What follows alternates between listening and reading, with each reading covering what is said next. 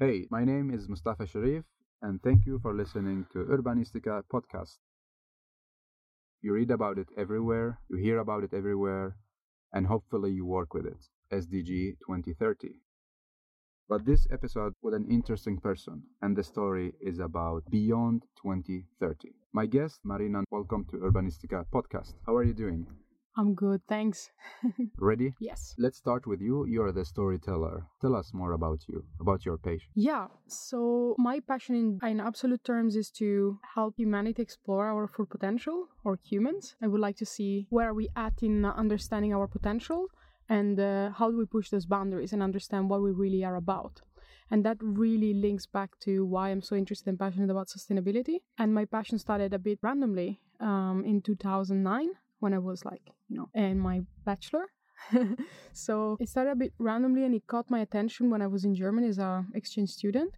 And since then it became this life-changing, journey that is still ongoing. And it profoundly changed me to understand complexity and how that links back to, how we live our lives. And so, I moved country for sustainability. Wow.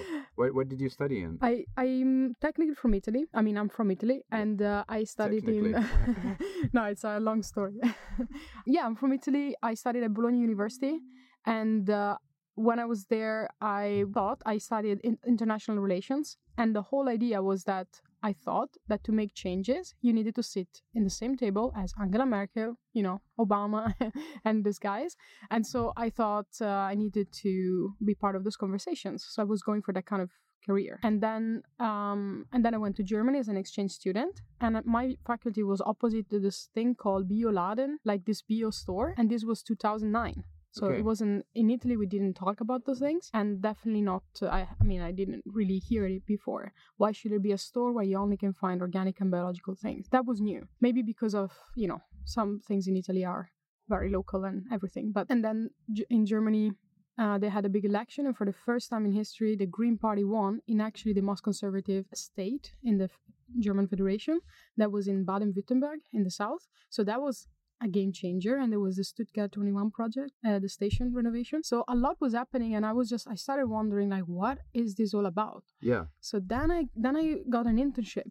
Was lucky enough to be accepted in an internship in Germany. So I went back to the same city, actually. Okay. I ended up in the same city where I studied, in Heidelberg. And there I became, involved in two research projects, and one was about sustainable transport systems, and the other one was about it was more like a socioeconomic analysis of why did the ambitious subsidy system in Germany for solar energy didn't work. The whole world was discussing it as a very innovative and powerful model that could have changed the energy system in Germany, but somehow, because it was so profitable for the individual, but somehow nobody wanted to benefit from it, and the government was very puzzled and didn't understand how come? Why did nobody pick it up? And there is when I made this first big mind shift, that the power is not necessarily on the top levels. The real power is us at the local level. So to make real change, you can make the best, invention, the best product, the best anything, policy from the top. But if you don't bring people along in the process, it won't work. So we share it will power. not be functional. Yeah. If you don't have the bottom up or Exactly. top down. Yes. You need to have them all together. Yeah. But so this was during your bachelor or during your bachelor that you became mind blown by sustainability and especially more focused energy and greenery. Yeah. And what was the next step after the internship? The next step was actually coming to Sweden. I was advised by the head of the research institute in Germany. It's called IÖV, Institut für ökologische Wirtschaftsforschung. Which in English means?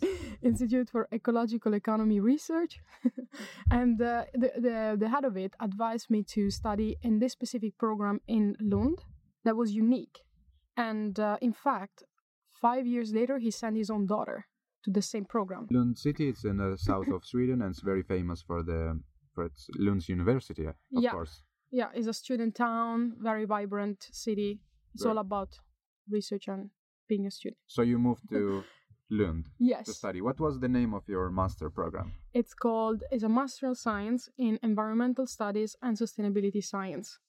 abbreviated is called LUMES. Loomis in Lund. Yeah, in Lund. Yeah, LU for Lund University. Great. And the story started there or continued? Yes, it continued there. So I was plunged into this program where it was an interdisciplinary program. So in my same class, there were psychologists, people from the government in Malaysia. There were teachers. There were all kinds of background engineers and pharmacists. Any discipline was somehow represented, and different ages. So I was pretty much the youngest one. We were we were a few just out of the bachelor, but others were really experienced. They took it as a specialization. And so what we did, we had to discuss. We had to understand and unpack sustainability, but with this program, we go deeper. This program is quite special in that sense, and that's why I was advised to go there, because it's not a program about sustainability applied to some sort of discipline like sustainable engineering, It's more about the science of sustainability, which means it's very academic, and which means it's about finding new theories and frameworks and new ways of collecting data, of generating data, of analyzing data that actually make sense for what the science of sustainability has found about how reality actually works. But was it focused on just on the economical aspect, the social, or sustainability in general? Exactly. It's the concept at this depth. I mean, what is sustainable? What does sustainable means? And what are the principles of sustainability? How do you create? The whole point was, how do we reframe challenges in their complexity? So stop trying to simplify and exclude most variables so that it becomes very linear and doable, but then it misses the complexity. If you miss the complexity, you're not doing sustainability, right? It's about reframing the challenges so that we can actually solve them. Yeah, you can deal with them in a realistic way. Exactly. More than just standing on a paper or in a vision or without being really realistic. Exactly. Yeah. So 2 years of working with making sustainability real and touchable. Yes. And what was the next step after that? After that, while I was graduating, I got involved in this team, and I was developing the first center for social innovation in Lund. So I went straight from being, in this academic bubble into being part of the innovation ecosystem in Sweden as it was developing. But you started, you mean by your own, or there was a couple of other actors? Yeah, it was a team of people that started it, and I got involved in the first probably 6 months after they started. So I was supposed to bring the bottom up and create the concept for social innovation from the bottom up.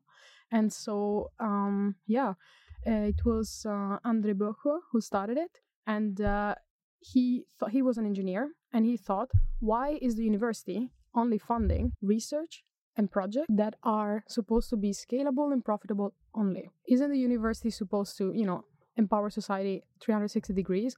Why are we turning down those applications from people that maybe don't have necessarily a scalable idea, but a very powerful idea that locally can make a difference, right? So that's why we started a social innovation center, and the rector at the time supported us directly. So it went really really fast. The approach is really great. But how did you make it? I would say that, there's a lot of politics everywhere. Yes, of course. We made it because it was the right time, and because we had the rector supporting us, but also the government, Vinnova specifically, that then later on created the social innovation unit. Vinnova is the innovation agency within the Swedish government. Yeah, that funding innovative ideas. Yeah, and projects. Make them reals. Yes, yes, exactly. And in Sweden, it's very special because it's so close to the people. So we were just students sitting somewhere in the south of the country, far away from the capital, but we could very easily access the government. So that's I would say, one of the things that makes Sweden very special. So it really is accessible, and you know about the costs. It's a smooth process.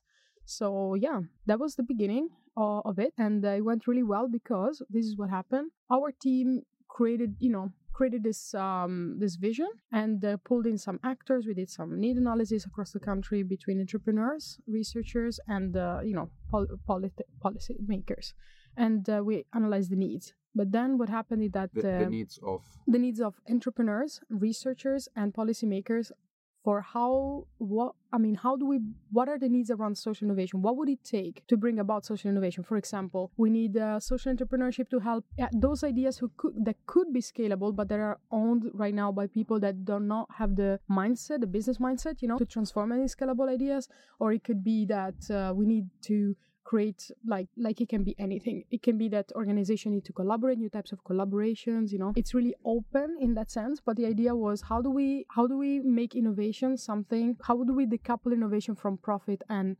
technology? Because innovation is more than technology and profit. Innovation can breed deeper ideas. Yes. And transform deeper.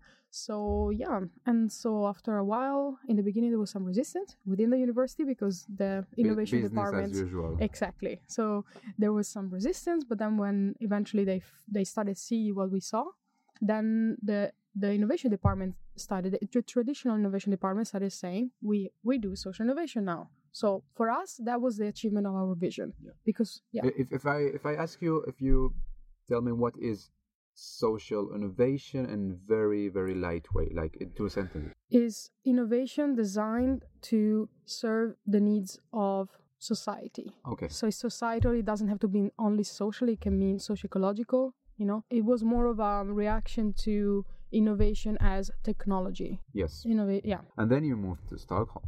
And then I moved to Stockholm. Welcome to the capital. Thank you. I made it from the village to the capital. So, yeah. And, Stockholm, very interesting. Capital feel for sure. A lot going on. Very accessible. Yeah. So here, my journey started. When you move out of a student university town, especially as an immigrant, it's a bit of a shock. Sweden is bigger than, yes, these towns. So... it was very different. Then I had to find my place in the world because I was 24, 25 as well. Yeah.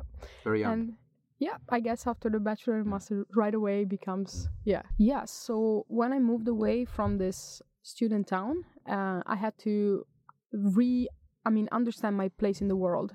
And I had to start from scratch without, having studied sustainability science, although it was in Sweden, which was already quite progressive with sustainability even 10 years ago. I studied between 2011 and 2013, right? So it was still until last year, since the Greta movement started, things started changing. But before that, when I went around, imagine 2013, 14, I go around and people ask me, what do you do? Or what can you do? And I say, I'm a sustainability, at that point I was a sustainability scientist. I help organizations work with sustainability. I had 99% of the time people ask me, what is that? Even in Sweden, right? Wow, okay. So a lot has changed in the last couple of years. Of course. So I felt like an alien because in a way I came here to study this, but then you come to a big city and you need to, it's more about an identity, right? Because sustainability is quite deep. It calls for a deeper transformation. So it really has to do with your lifestyle, with your values, So you transform. Yeah. And then you feel a little bit like an alien, and you have two choices. Do you fit in the short run, and you hope that the market will open up for sustainability, so to speak, so that you actually can be paid for doing that, and you have a job or a career, or do you just remain the alien until that point? And that's the path I chose. Yes. So it was a lot of very brave. But may I ask you, when people were questioning your your specialty? Mm-hmm. Was like normal people in the streets, or you mean organization and business owners? Everyone. I mean, the most, almost, everyone. Yeah, I mean, yeah. So you think the movement that Greta started 2019 played the big... Yes. I would love that somebody looks into how many jobs did Greta create. Yeah, that's amazing. That's really amazing. Yeah, it's hilarious. Yes. Yeah. So you chose another path. Yeah. The tough one. Yeah. For me, it was the easy one, but I understand it. From a financial perspective, it was the tough one. But, So now you're working with SDG. Yes. Okay, before we start, beyond 2030, which is your project. Yes. Let's start before 2030. Could you brief us? So, Agenda 2030 came about in 2015, right? So now that I put things in perspective, I will tell a story. Imagine you're sitting in 2013, you're about to graduate in a Master of Science, whatever, from Lund University, about sustainability science, right? you have no idea that the industry and the world is not even discussing it fully, right? So what we were talking about is, how do we convince people, how do we explain to organizations and businesses and governments that sustainability is important, right? That was the challenge. And then I remember that we were struggling with this, with working with sustainability for Rio, because you need to understand that there is a hierarchy between environment, society, and economy. It's not about this triangle people talked about, or these bubbles that overlap and finding the balance. There is no such thing as finding the balance between society, environment, and economy. In reality, if we take away that we are the human species and we are creative and everything, but we need to be grounded in how things really work in reality. If we look at it like that, there is a very obvious hierarchy between the goals, and it's not about balancing them. So it's a small nuance in how you understand the concept that makes a huge difference in the outcomes on when you apply it, and in decision making, in business model design, everything. So that was the context, right? So when Agenda 2030 came about, it was a bit of a victory for the sustainability people. Of course. Yeah, it was amazing, because for the first time, the agenda came about on the 25th, between the 25th and the 27th of September, 2015.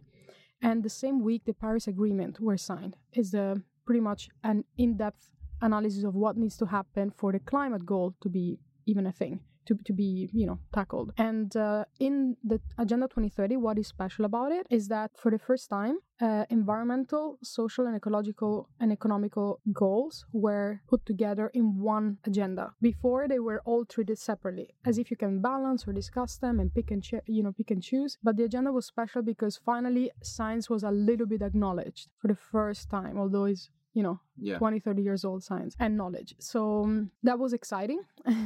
And what was also exciting were two other things. It was global. It was supposed to be a way to get both developed and developing country on the same page into leading sustainable development. And when I was studying a few years before that, it was the biggest challenge was that developing countries and developed countries were kind of clashing on the science, because developing countries were arguing, saying that it's not fair that we have to cut emissions, that we have to do things differently because you are the one that created this problem. The developed countries have created the challenges, and now it's the developing countries cannot go to the same already paved path of development, industrialize and everything. Yeah. So they were kind of lost because they thought it's unfair, and we had this kind of discussions, right?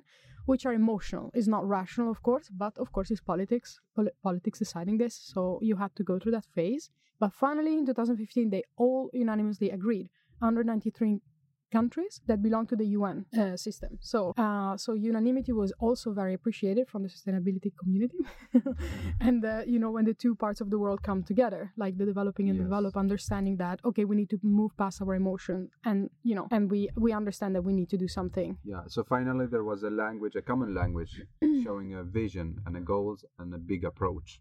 Yes, and that was bringing everybody together. Yes. Because it's a lot about cooperating. It's a lot about developed countries giving and helping developing countries, because, of course, it's fair. Yeah, of course. And there are 17 goals to work on. But Marina, what are the special with these goals? So there are mainly three things that are special about it. And one is the fact that system thinking is slightly acknowledged, which system thinking is this idea in the science of sustainability, where you understand that everything is interconnected and interdependent. So when you understand that, you don't try to argue for balancing between environment, society, and economy, because there is a hierarchy. There is no balance. Yeah. You don't discuss with nature. There is no way. We tried that. We are moving on. But that was one thing. So the fact that for the first time that the three pillars were acknowledged as one goal. They're not divided and to be approached separately. And the second thing was that it was global.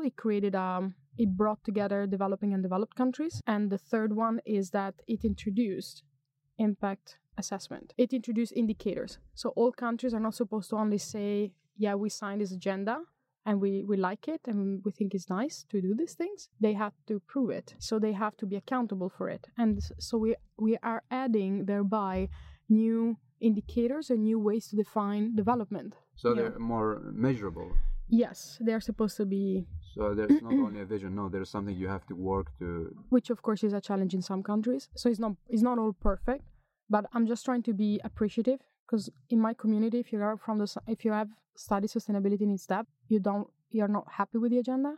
You're not supposed to be, because it's a political agenda. It's a big compromise. Like 2 degree scenario for climate change is a political goal. It's not a scientific goal. Okay. Of course, it should be 0 degree. Why would we ever try to mess up a little bit with the climate system?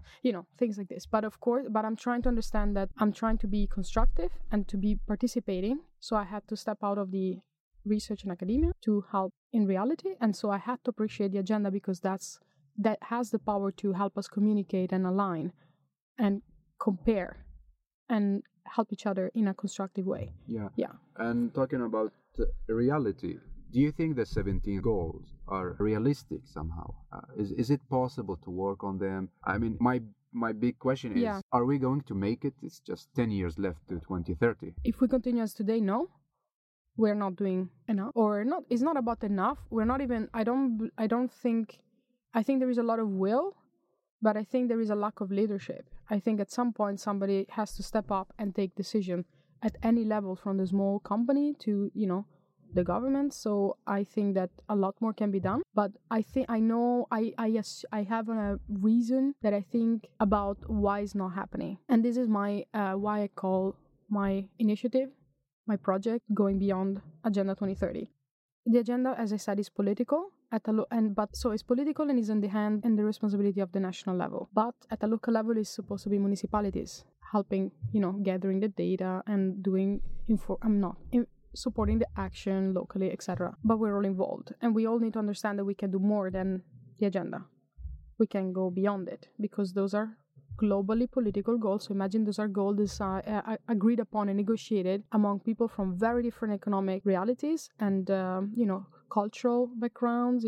So we need to localize, and at the local level you can go beyond that. You can do better than that. Okay, so if I understand your concept or your idea with the Beyond 2030 is that we shouldn't really just stick to the Agenda 2030. There are so much to do beyond it. Well, yeah, partly. I will try to say, I try to say it in 3 points, so that together is the beyond concept. But of course, yeah, the mic is yours. So that is one, that is a political agenda, and we need to own it at a local level and understand it, localize it is called, and understand what that means for the context. And then we need to acknowledge that the agenda is not perfect. I mean, it's it's a political agenda and global. How can it work for it's not a panacea, right? We need to understand that some things are missing. For example, mental health is very loosely defined or very narrowly defined. So if you have a deeper understanding of health, like mental and physical health, and how they connect, of course you will look at the agenda and the goals and the targets and the indicators, and you will think something is missing. We're already actually doing more than this. Why would we not talk about it, right? So it gives you the flexibility of going beyond it and acknowledge that locally, but also it's about going deeper. That is where my starting point is. That's my whole approach. I don't come from politics. I don't come from the industry. I don't come from science necessarily. Well, I represent science, but in my own approach. And to go beyond means that we need to understand that the agenda is not a series of goals, actually. To me, is maybe midterm goals, so to speak, for humanity. Because we need to go deeper and discuss, what does that mean? What is humanity about? What is my life about? We need to go back to this philosophical question that triggered this whole journey and brought us to this point. But we need to reopen this question up and understand that sustainable development is deeper than we are making it look like, with just improving how things are done today.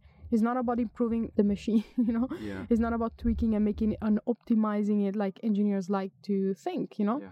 It's about literally designing what is humanity's next phase. This is the first time in history, at least in some parts of the world, and others are catching up quite fast, where we have this opportunity to actually, we need to reinvent ourselves in the new era, because if we have technology taking care of, most of the jobs, so to speak, if we will have more free time, and if we already figured out that a materialistic society was very good when we were not resilient, living exposed to nature completely, you know. But once we go past that stage, we all know that the fifth pair of shoes, the third trip to whatever, does not fulfill you, does not give you meaning. So for me to go beyond means helping organization and communities, can be a municipality, can be an organization, can be a group of people, to really take a step back and try to reflect, what do we want, what are we about, what do we want to be about, and what do we want our life to look like, what do I want my lifestyle to be about, right? What do I actually believe in? I don't have to do any of this, right? This is how I was given society, I was handed over society,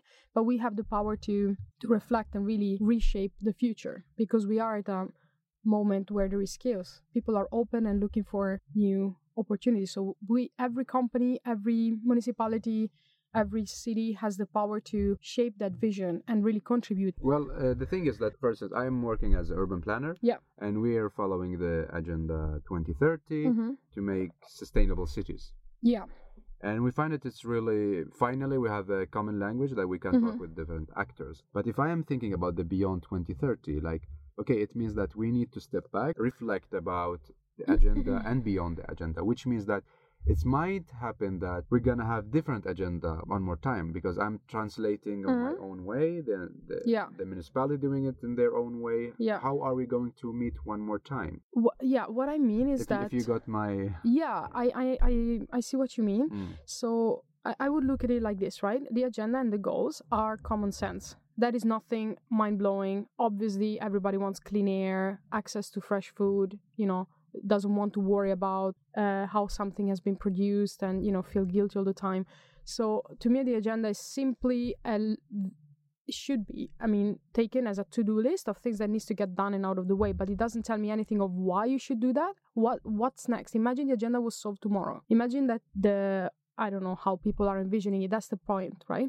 How are you actually envisioning it? Do you even think about a vision? For example, if you're a city, if you look at the agenda, it actually only tells you what, but not how and why. And that's what I'm trying to help with, right? You need to design the why, because this goes so deep into your values and belief system that, you should go deeper into your values and belief system to design why should you even engage with this, and what can it do for you.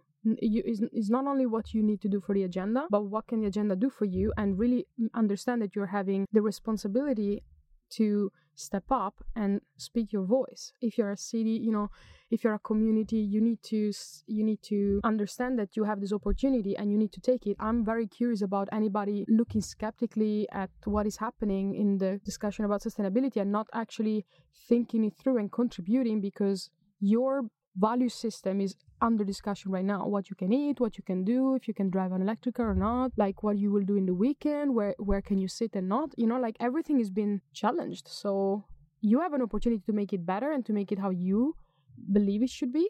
And this is the time now. So everybody should be taking it as an opportunity, but then you need to reflect. So you need to start with the why, and then I help organization with the how, which is I use this framework called the theory of change, where we understand the difference between outcomes, output, outcome, and impact. So if you take the goals, they're more like, in my understanding of sustainability, they are more like outcomes. And to me, you need to understand what are you contributing to? What is your vision? The agenda is not the vision to me. So that's why I think many people get confused. Yeah, exactly. Because it seems like, we just cleaned up the energy system, and we just, make the car all all electric, and the clothes maybe will be recycled, circular economy, and that is all good. Is it? Maybe it is for you, but if it's not, you should be reflecting about that. And Have you reflected And this about is the beyond 2030. Yeah. This is the beyond. Yeah. Well, so I'm super inspired now. Okay. I want you to tell me one example, like how do you do it? How do you design the how? Yeah, the how is very boring. The why is more fun, but the how is more like, the agenda has these indicators, right? Yeah. There are some authorities collecting the data and you don't even know it. The SCB in Sweden, the UN organizations, they're all collecting the data, but the data is being already produced. The thing is that this data is national, is aggregate data that they are collecting and putting together.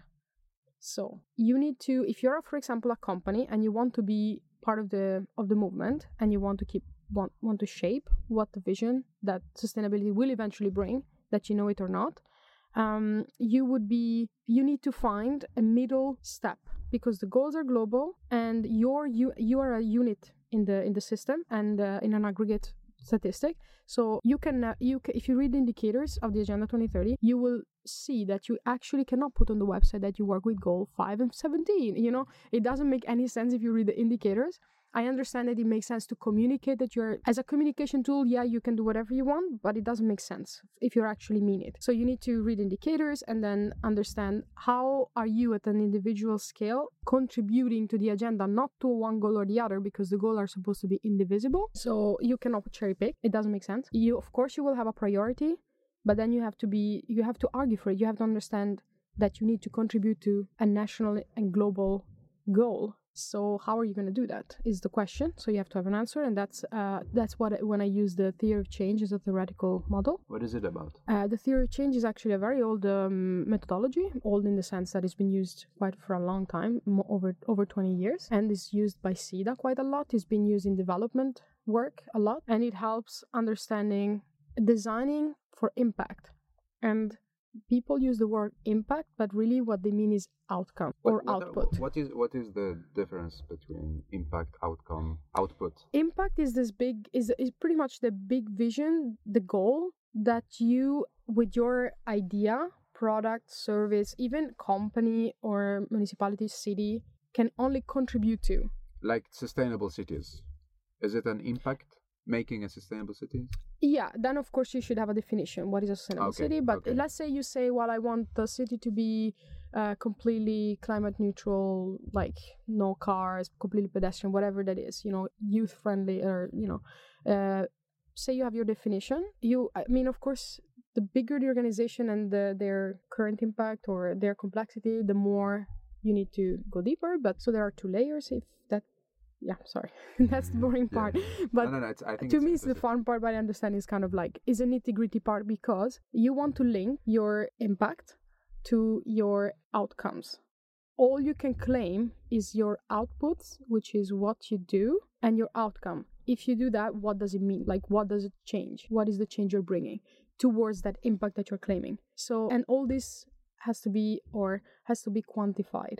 And so if you have an outcome and an output, then it's easy to find the indicators. What is the best way to measure this? And it's done also for social things. I hear a lot this idea that it's hard to measure social things or environmental impact is quite straightforward, but the social and the soft stuff is hard to measure. And I just think that there are some parts of society that are very good at that. Any marketing department mastered how to create data around emotion, feeling, we know how to do that. It's just about just doing it. I want to say something about impact measurement. I don't think that impact measurement, I think it should be a tool. I don't think it can ever be a goal. So it's important to understand that the agenda has indicators, and yes, you should try to understand how to measure, but not as a way to, not like a fascist way of measuring things, like with this control approach, but rather as a way to make sense of things, to really to learn more, to understand more what you're doing. Is more like a tool to be on top of what you're trying to do and not end up with an outcome or with an impact. Well, contributing to an impact that you actually didn't mean to, which happened a lot in development work in the beginning. That's why they adopted this methodology. Marina, well, tell me about the project that you did. About the why or the what or the how. I work with these different kind of services, but it's I would like to tell the story of the why, because hopefully I can link to regions. And I was in the Netherlands, in Maastricht, and there was an NGO locally working with the municipality that has managed to convince the municipality to act for the SDGs. So Maastricht is a small town. Not everybody has heard of the SDGs. It's not like in Sweden. Many people has heard of it and people are talking about it. But the minute you step out of Sweden and Denmark, nobody talks about the agenda. It's only in the hands of politicians. So, and what we did there is the NGO has done for a few months a campaign where they went around with a sign with Act for the SDGs, and they tried to raise awareness. They went into stores, the local bakery, whatever, and they tried to talk about what it is, and then they asked them, what can you do to contribute on the spot? So they took a picture, and they had a whole Instagram hashtag for that. So they created this, bottom-up approach, right, where they go and raise awareness, and so it was really nice to watch online when they were doing this. So you see kids saying, this is what we do, I will whatever they can do, and so they commit to it, right? They say, well, I pledge to never use a plastic straw or to, always ask for the vegan option, although I'm, whatever, when I go on Sundays, whatever the goal was. And so they did that. And then they had this moment where they gathered the community. And that's what I was invited at. And it was this one-day conference in the city hall. It was nice as a symbolic thing. And there what we did is we went into the why. So you gather the community and you ask them, so I started with a little bit of an introduction on the agenda, and then we looked into what is the vision. We wanted to find the vision for Maastricht, designed by the people, for the people, from the bottom up, but that has to be in line with the science of sustainability. So we put the boundaries of science. Some things we don't discuss, what creates emissions is clear, is scientific. I will never sit down and discuss that, And so we move on from there, and then what we do is we look into the beliefs, the belief system. So we go back and we say, if this is the vision you have, holding together, what are the beliefs that are holding you back? So then you have to go deeper, but inside of you, and then you do it as a community together. Yeah, you need to reflect, because this is specific for each community. We are different, right? Absolutely. Yeah. And it has to be authentic. It has to be genuine. It has to be meant, right? For it to make sense as a why you should do it. Otherwise, it doesn't activate anybody. It's just top down again, right? So you want people to really have a chance to reflect and think, whoever this person is that I probably haven't even met yet is saying that they want this for Maastricht, right? I don't really agree, but we're a community, we share the city. I want to know more, right? So they had to reflect and they had to go deeper inside and find out that what are the limiting beliefs that are holding them back. For example, there was one thing that came up quite a lot was this idea that there is a big international community. So it was about the international community feeling that they're not integrated in the community, right? And they thought, and I asked, why do you think that, right? Like, if you think of what is holding you back on both sides, right?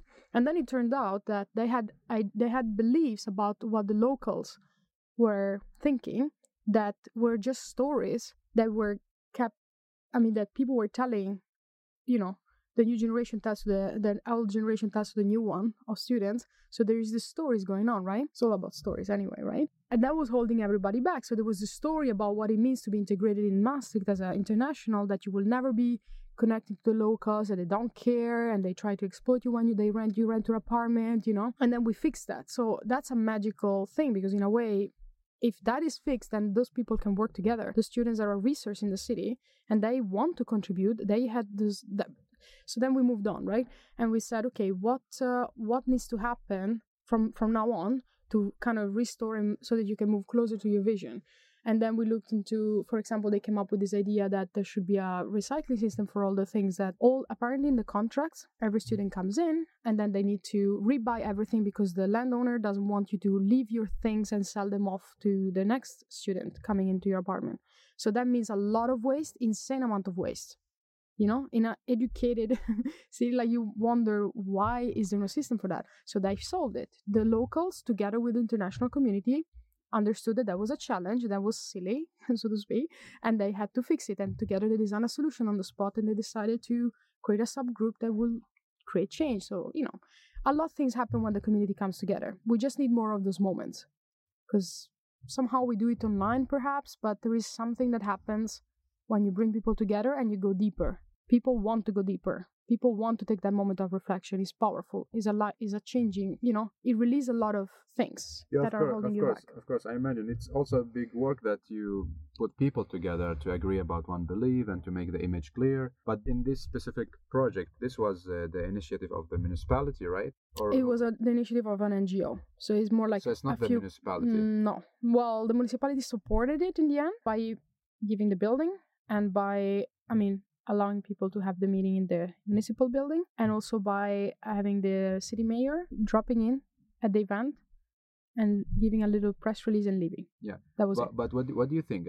Not every city have an NGO to do this initiative. Who should be the responsible to put people together? I think anybody sitting right now and listening and thinking, I want to do this, is the right person. There has to be this person.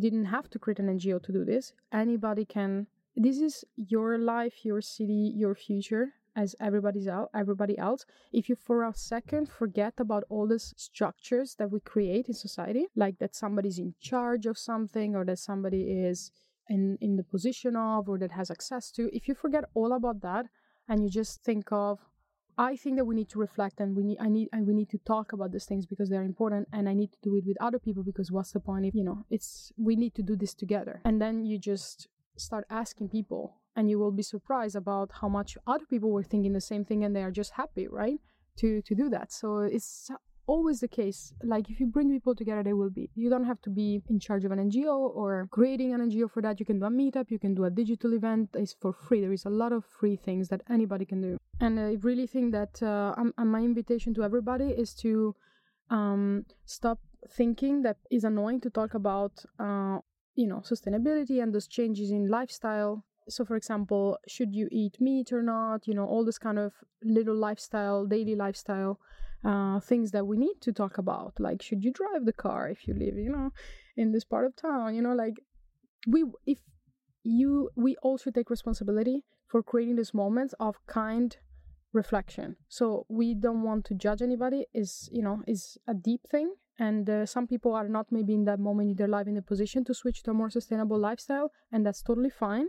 We need to, in this part of the world, we have a bigger responsibility because we are in a safe environment where a lot is given. So we have the time to worry about these things, and we should. But even here, you need to be kind and need to be, graceful when you talk about these things, because it's not productive to judge, especially if you want to include people, right?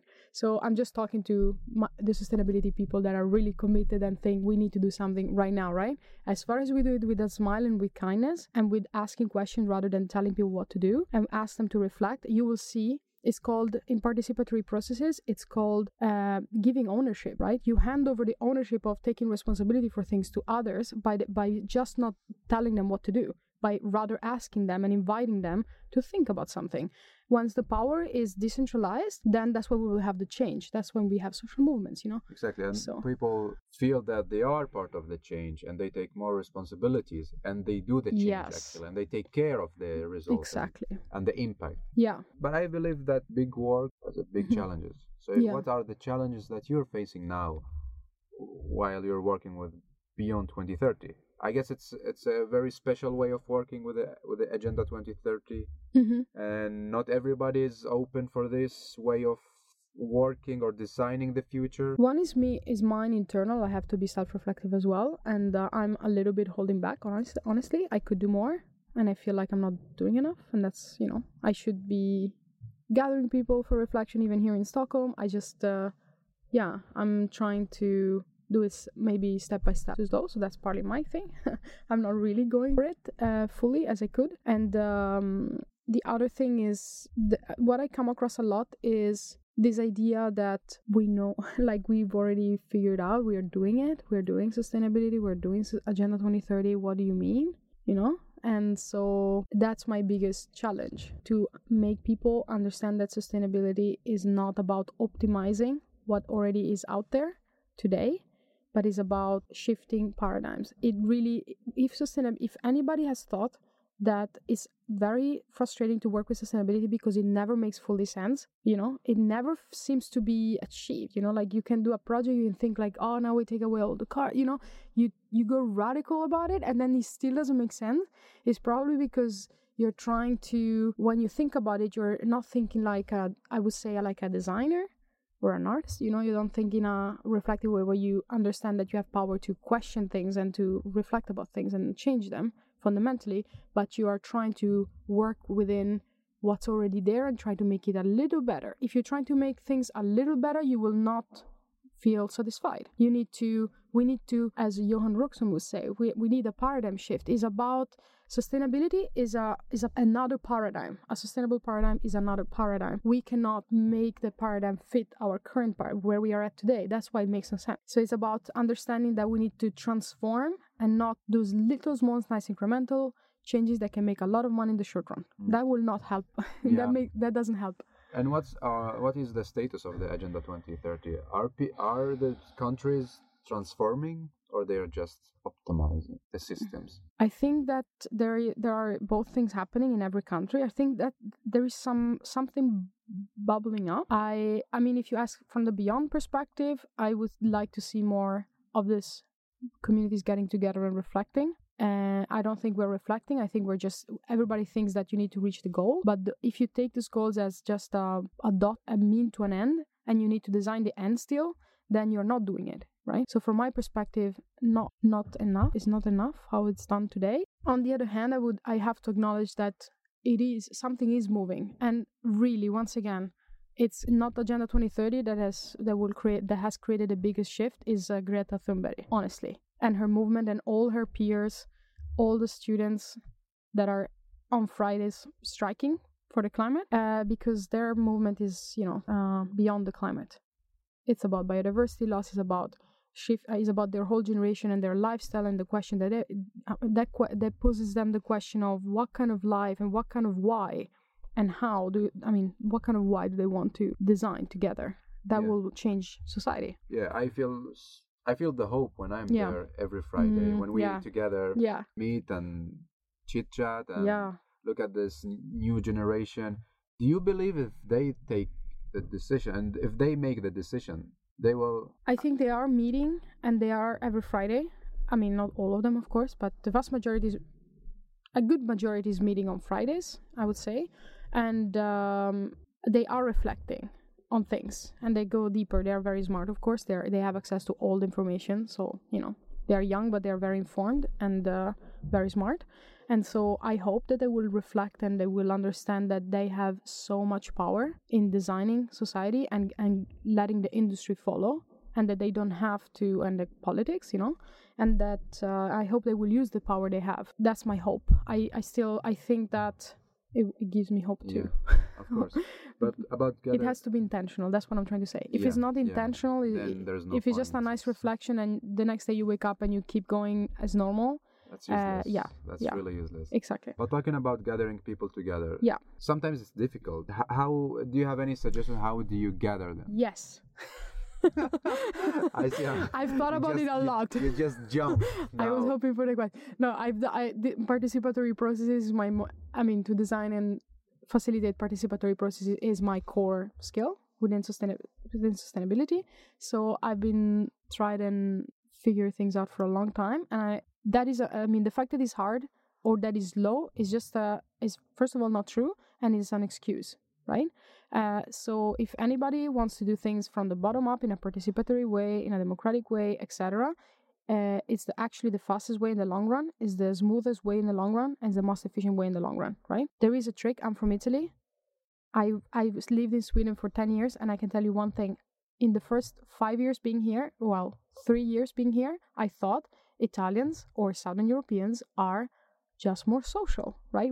I don't understand how to socialize here. It's different, right?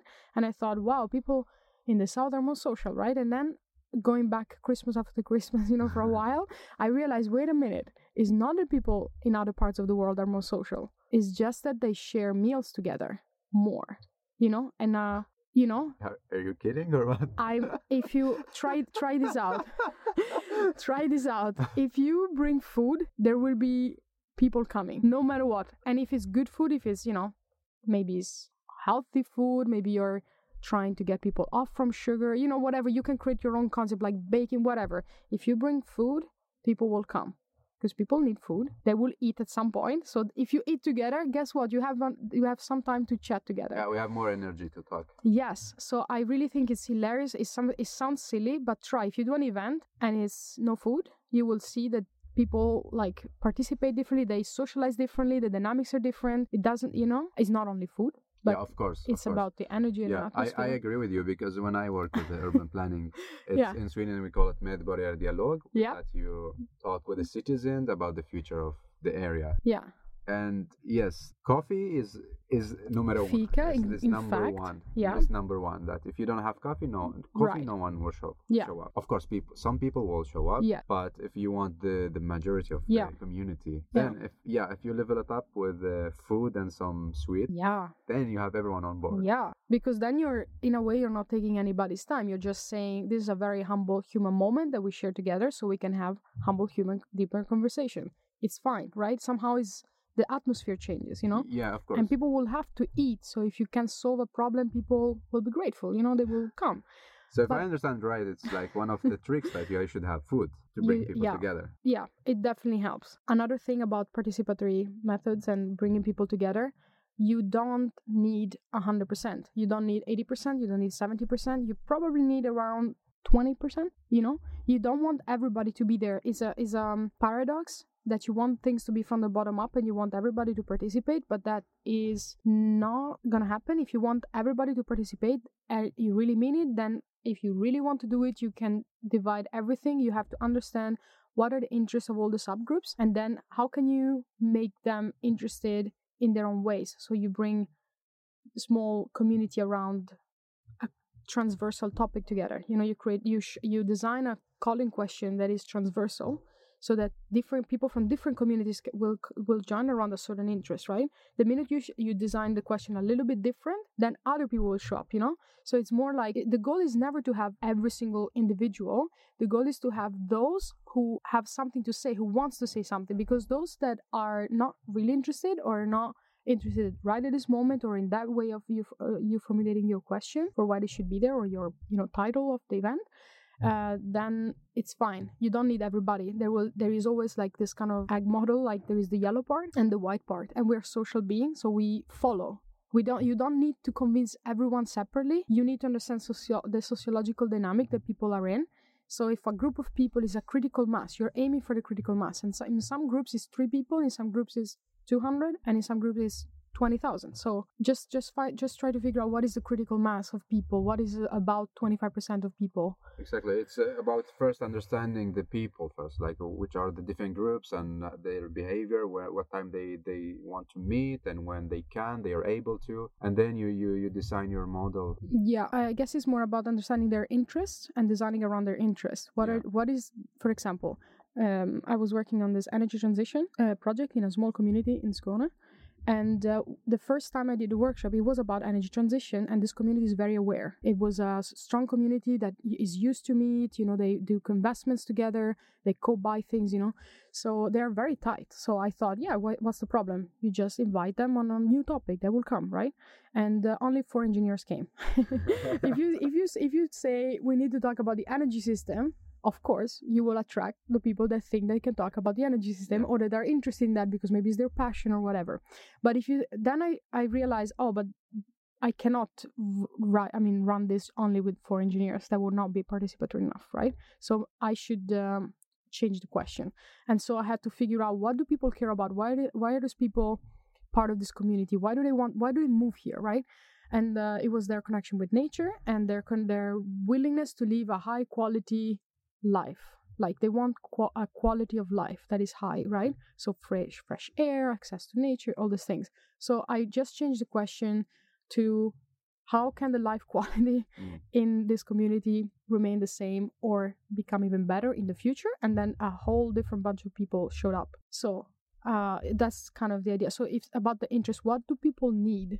And that's something that entrepreneurs are very good at. So if anybody's struggling in finding the right thing, entrepreneurs are the pros of that, because if they don't solve person needs or interest, they won't sell. So those skills are all out there, and we just need to learn from each other. We need to exactly. But going back to the beginning of the participation story, when you were telling like 10 years in Sweden, and you figure out like what could gather people as well.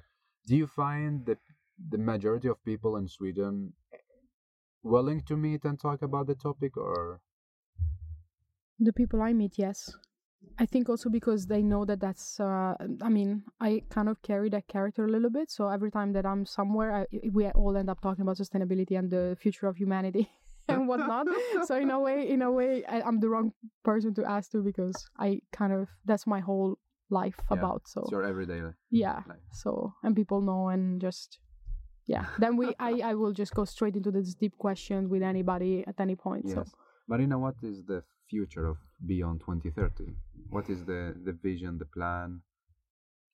Yes, I was at Almedalen this year for the first time. I just wanted to see what it is. Very interesting Swedish concept again.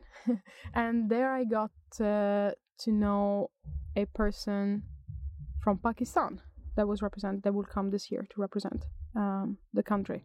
And so this person just listened a little bit to what I was doing and pretty much told me, excuse me, if you really want to help the world or whatever, make an impact, why are you keeping this to yourself? Like, if you imagine that you have platforms like Facebook, digital platforms, right? Why are you not just sharing this stuff so that people that maybe don't have the opportunity to come to Sweden and do all this, like 10 years in Sweden and experience things from another perspective, from a country that has a tradition around sustainability, that has figured a lot of things out, why don't you just share? And I was like, oh, that's true. Like, you don't think about it, but so I thought maybe I can share online. So maybe the Beyond 2030 will be more of an online platform where anybody from anywhere at any time can access it. Yeah. And learn. Yes. So it's more. I will start online with mindset trainings, because to me sustainability is a mindset shift. If we try to make it a list of principles or a certain a characteristic of a product or service or an idea, then we are not getting anywhere. Everybody gets frustrated. But if you get the mindset of how to think in terms of sustainability, so you understand the planetary boundaries, system thinking, you understand the trades-off, you understand that things are interconnected, and you understand to not think linear but think in a synthetic way, not in an analytical way, then all of a sudden you don't have it. It's not that hard. It's not that so I've tried to understand sustainability at a depth that is easier to train other people on. So, but I train people on the mindset. I don't come with the details like this material, material. Yeah, exactly. That's really a great approach, and I'm looking forward to start to listen to these videos. I don't know how you're going to do it, but the changing the mindset is, I think that it's the step 0. And yes, then step number exactly. 1 is to apply. Yes, then everybody can contribute. Yeah. Is it going to be addressed to which group? Is it adults, young people, for everyone? Like, who is your audience if you thought about it? Or I don't know, maybe you didn't start yet in this project. Yeah. I will try to do a lot of free things online. I'm not sure if it's Facebook or YouTube, I don't know. But maybe it should be a podcast, maybe. So that I just try to discuss things. I do it a little bit on LinkedIn and some platforms on LinkedIn. But I would like to target the first course for professionals, people that it doesn't matter how old you are and if you have a degree or not. The idea is that you can be creating a career and starting and maybe upgrading your career or transforming your career towards sustainability and start contributing. So you can be any profession. If you get the mindset, then you will be. I see it as an activation, because there is so much knowledge out there. There are so many knowledgeable people, competent people about so many different things. What if they got the mindset and really understood sustainability beyond business or politics, in the scientific way? And what can they create if they get into this? If they align their mindset with what the science says?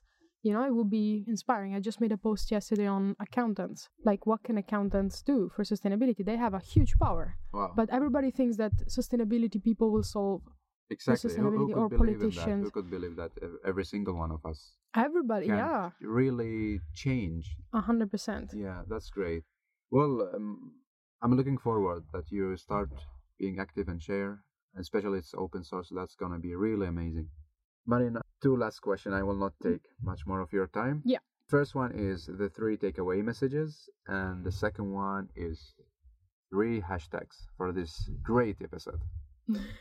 Well, that's actually a tough question. So I will go with try to gather people together in your community, even if it's just your 3 friends, even if it's just your family.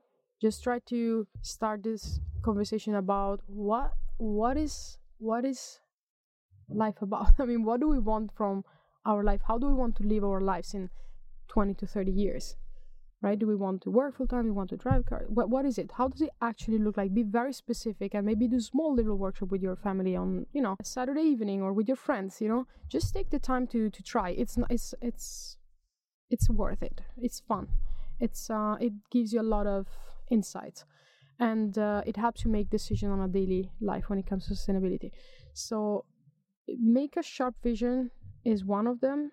Be kind to each other when it comes to sustainability. Nobody can do it perfectly, because we all live in this,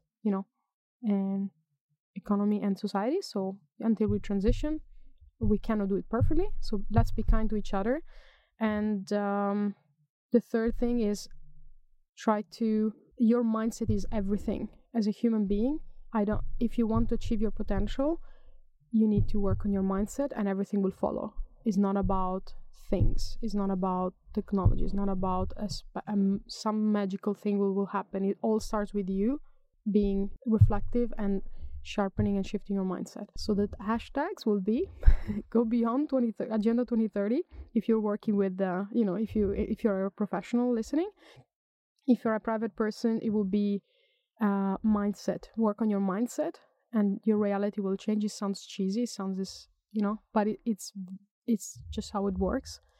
And dream big. I mean, dream big, because I don't think we have even scratched the surface of what human beings can do. We are still too close of this idea that we definitely are animals, right? And we definitely have limitations. But when it comes to the brain, neuroscience is quite a new science, and we're just scratching the surface of what we're capable of doing, and we need to, define that, especially when it comes to technology, because our brain does not distinguish, apparently, between what's real and what's digital. So we need to be very careful and very reflective about what we want the technology to do for us. That's so amazing. Thank you so much for your time. Thank you so much for everything you shared with us. Thank you for inviting. It feels great to start talking about these things. I'm really happy. I'm really happy. I have the pleasure, and I think I will listen to this episode so many times, because it's not only 3 takeaway messages, to be honest. All your words were great. Thank you, Marina. Thank you. Hopefully see you in the future. Yeah, 100%. Yes. Thank you so much for listening to Urbanistica podcast. I am Mustafa Sharif, and have a good life.